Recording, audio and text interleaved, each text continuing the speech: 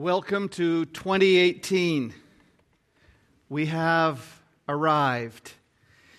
And I don't know what your disposition is toward this year ahead, but it holds so much promise and potential. And frankly, I can hardly wait to see what God is going to do in this year as He pours out His Spirit, as we work in cooperation with Him. The lives that He will touch, the people that He will transform, the people that bondage will be broken and relationships put back together, and people will grow in their faith and become more like Jesus Christ. And I don't know about you, but I'm excited about that. I'm excited about the prospect for what God can and will do as we seek Him in this year ahead. Last week, though, we talked about kind of looking at a new year and just how we respond to that. And as I said, some of us are really jacked about it and excited. And then there are others of you that are a little nervous about what this year has to bring. And we talked about how we face the uncertainty because none of us knows what's going to happen this year. We talked about the certainty of God's presence with us as we go into a new year with all kinds of things that we don't know, all kinds of unknowns. And we talked about from Psalm 121, where the psalmist says, I look to the hills, I'm starting a journey. I look to the hills and I'm excited about this journey. But then I pause and think about all the dangers on this journey. Where does my help come from? My help comes from the Lord, the maker of heaven and earth. And we talked about how God grants us that sense and the reality of His presence with us. He'll never sleep. He'll never forsake us. He will be there with us through all of the unknowns. But as we face this year, we also face a lot of questions and decisions that will need to be made. In fact, it's interesting, as we think about this year, some of the decisions that we make will be very minor and inconsequential in our life, but there may be some decisions that we have to make that will be life-changing, course-correcting, and you have an opportunity to make some really good decisions, and we also have the possibility that we'll make some really lousy decisions too. And the question arises, how do we make good decisions? How do we go into this year?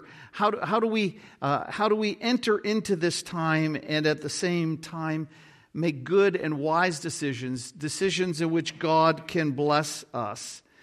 Well, as we travel on a journey, we need some direction, right? And it's interesting. My wife's sister, she goes to her sister's place further than I do, and more than I do. And so I'm not as sure of the route. But whenever we get going, I'm getting all confused and turned around. I think we're going south when in fact we're going east. And or she makes sure that we're going east and not south, because we'd never get to our destination if we went south. And so it was important, that, and this normally, because I'm directionally normally a little better, but on this route, for some reason, I can't get my bearings, and I can't get straight. And so we need to have a sense of getting our bearings and knowing what direction to head into. We need something that is fixed and something that is reliable to guide us in terms of direction.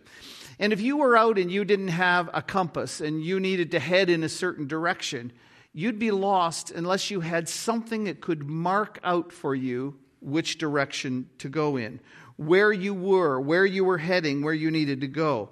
And as I was thinking about this, needing a point of reference, I thought about the North Star.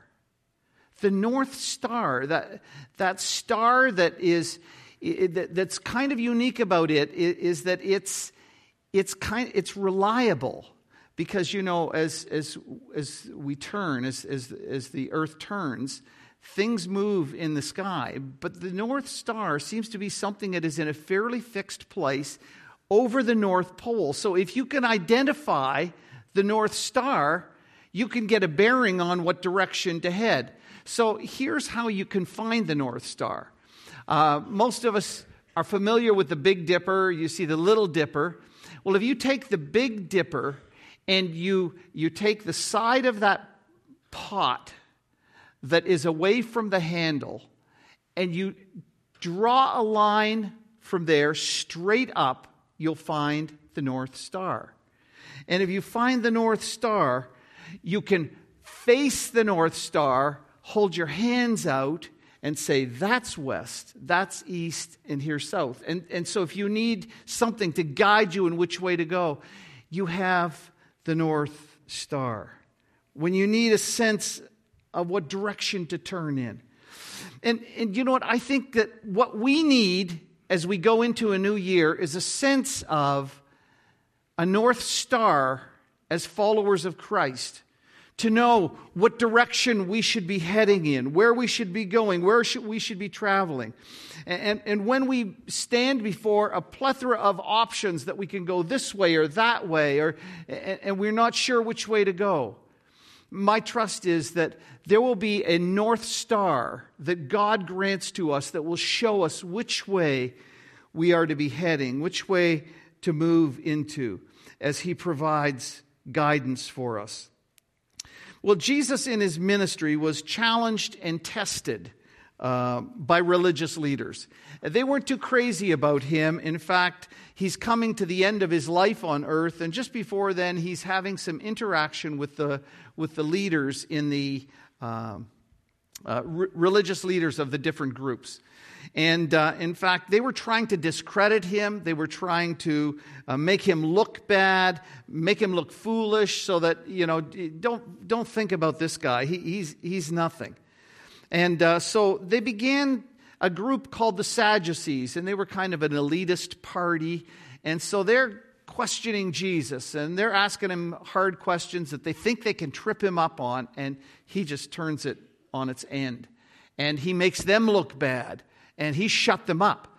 Well, the Pharisees and Sadducees were two different parties, and it's kind of like the liberals and the conservatives. They're not too friendly with each other. And so they thought, well, we think it's kind of funny that He made them look bad, but we're going to test Him now. And so in Matthew 22, verses 34 and 35, and if you want to look in your Bible, or look in you can look at the Bible, you can grab a Bible in the back of the seat there. In Matthew 22, you'll find on page 828, page 828, but Matthew 22, verses 34 and 35, says this: hearing that Jesus had silenced the Sadducees, the Pharisees got together. One of them, an expert in the law, tested Him with this question: Teacher, which is the greatest commandment in the law? That's a good question, right? Because there were, in the Old Testament, there were 613 commands. Now, to even remember all of those, let alone to be able to live them all out, would be a challenge. And so this guy asked it was a pretty good question. He says, did Jesus, teacher, I'm not going to give you credit for being a rabbi either. You didn't have formal training. Tell us, what's the greatest commandment? What in all the law? What's the biggie? What would be the North Star direction that you would give to us?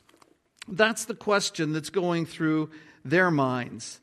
They needed some information that was really critical for them. What's going to guide our journey through 2018? What's our North Star? What's our source of guidance that God can bless? And Jesus is asked this question, and it's a really good question. And you see, the Bible doesn't always give us a detailed roadmap, because whatever circumstance comes up in your life, should I invite my mother-in-law to live in a granny suite? the answer to that specific question is not given. So principles are given that guide us in making decisions. And with all the kinds of decisions, if we kind of distilled it down to a biggie, something like a compass that sends us in the right direction, he says this, tell me when we go through the exam, what's going to be on the exam? What's the really important stuff? What's going to be the guidance or direction for us? And so Jesus will answer this question in the next 2 verses. He says this. He replied, you want to know the most important commandment? Love the Lord your God with all your heart and with all your soul and with all your mind. This is the first and greatest commandment. Are you looking for a North Star? Are you looking for something to guide you through this year? He says, here it is. We can distill everything that God says and wants of us, of the guidance and direction we need to this. Love God, love the Lord your God with all your heart and soul and all your mind. That's it. Well, I suppose a question comes, what does that look like? And I can't answer that except in a comprehensive way. What we do week in and week out here as we open the Word of God and study it is to understand what it means to love the Lord our God. What does it mean to love Him with all of our heart and our soul and our mind? And it's not like He's trying to take us and cut us into little constituent parts and say, well, you know, your heart is your emotion, because they had kind of different understanding. The heart was the core of your being.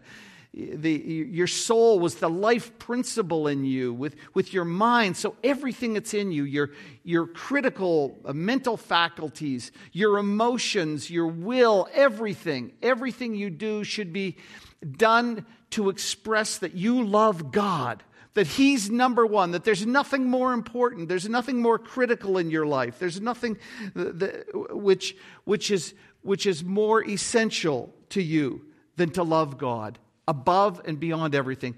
That's really a distillation of the first commandment. You shall have no other gods before me. Make me your sole God. Don't have any competition with me for anything else. It's like that summary of the 10 commandments.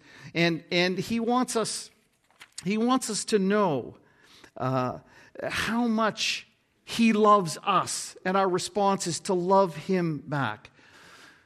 We crafted this past fall a new mission statement, and our mission statement is this: to know Jesus Christ and to follow Him passionately. What's our desire? What is it that we as a church want to do? We want to know Jesus Christ. That is, we want to enter into a relationship with Him through what He's done for us on the cross. And we want to follow Him, and not just follow Him, we want to follow Him passionately.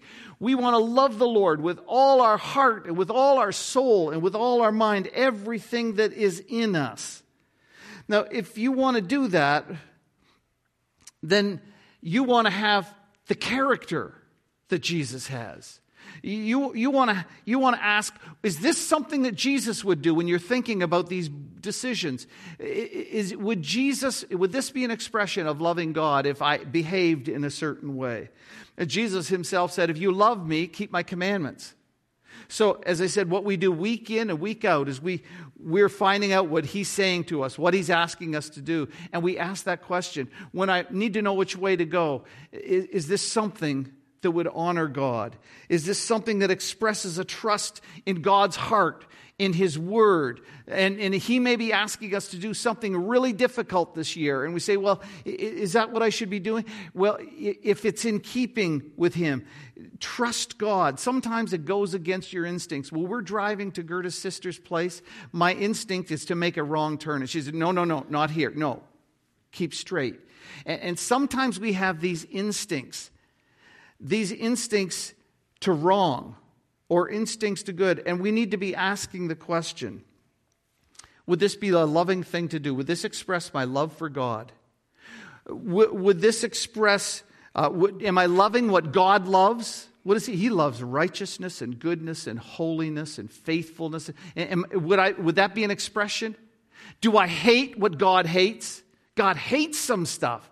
He hates the way people hurt each other. He hates immorality. He hates all kinds of things. I'm saying to myself, would God bless this? Would God want this? Would God hate this? Then would I step away from that? Would I not do that? I want to do what God would do. I want to do what would honor God. I want to do what would please Him. That's the North Star. But Jesus didn't stop there. He said, if you want a North Star, make it this: love God with the totality of your being. But he says there's another one in the next verses. He says this: the second is like it. Love your neighbor as yourself. Love God with everything you have in you, and love your neighbor as yourself. And that came from the Old Testament, from Leviticus 19 and verse 18. An expression of loving God totally is to love our fellow human beings in a way that expresses the kind of care and concern we have for them that we have for ourselves. I don't know about you, but I try to take pretty good care of myself. Cleaned up for you this morning. Showered. Daniel, I shaved this morning. And I've done things that will be good for me, things that I like. I had a good breakfast. And when there's an opportunity to do something that would be good for me, I want to do that. Now, most of us take pretty good care of ourselves. But here's what he says. If you want a North Star, not only love God and please God with everything in you, but love your neighbor as you'd love yourself. If you would do this for yourself, if this is the care and concern you'd show for yourself, then show that to other people. That's what he wants us to look like. And it's interesting that this is kind of a summary of the 2 tablets of the 10 Commandments. This is like a summary of love God. The first commandments are our relationship with God, and the second tablet is largely our commandments regulating our relationship with others. Don't murder. Don't commit adultery. Don't bear false witness. Don't covet your neighbor's stuff. In other words, if you want a North Star, you want to love God with everything in you, and you want to love your fellow man. And when you begin to ask those questions about the decisions that you'll make this year, would this be something that is loving toward the people whom I work with whom I live?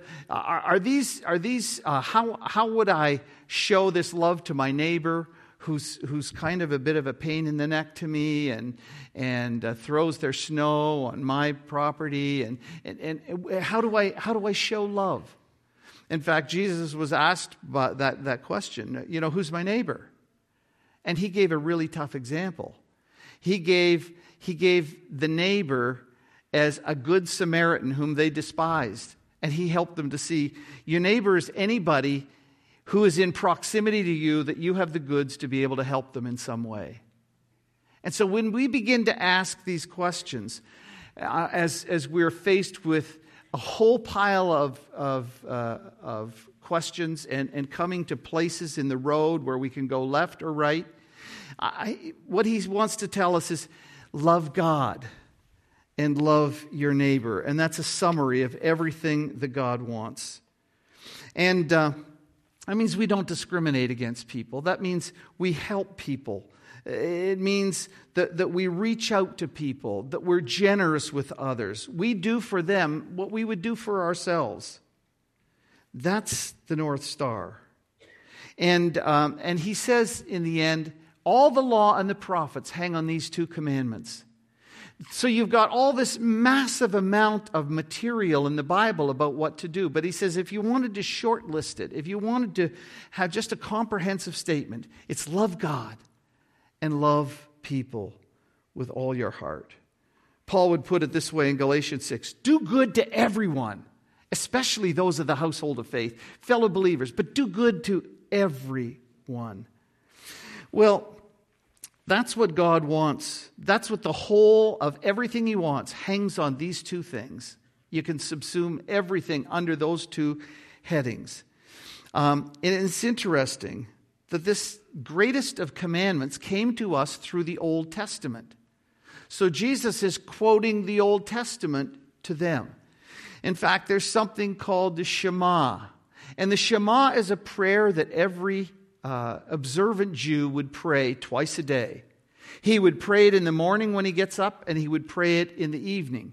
It's found in Deuteronomy chapter 6. Hear, O Israel, the Lord our God, the Lord is one. Love the Lord your God with all your heart and with all your soul and with all your strength. Love God totally. And as a Jewish person would get up, they would recite this. What a great way to start your day. What a great way to start your year. To say, as I think about what I'm going to do in this day, hear, O Israel, the Lord our God, the Lord is one.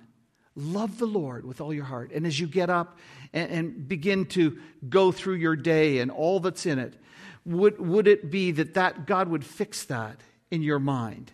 And then you come to the end of the day and you would recite that same thing. Shema Yisrael, Adonai Eloheinu, Adonai Echad, Ahavti Adonai Eloheinu, B'chol Levecha, B'chol Nefshecha, Uv'chol Me'odecha. And they would repeat that and repeat that. And hopefully it wasn't just empty words, but it was the desire of God for them to love God with all of their hearts, with all of their lives, and centering themselves, beginning the day, fixating on it, reminding themselves at the end of the day.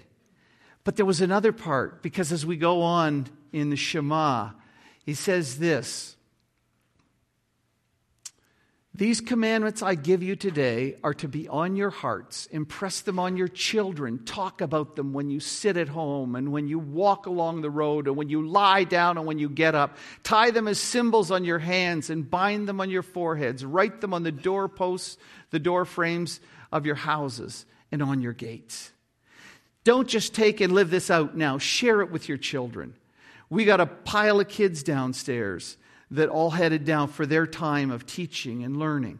And I have said, and I will continue to repeat, the best thing that we can do for your children is not take them from you as professionals and teach them. The best thing you can do for your children is to be the best follower of Christ you can and show that model and teach your kids what you're learning.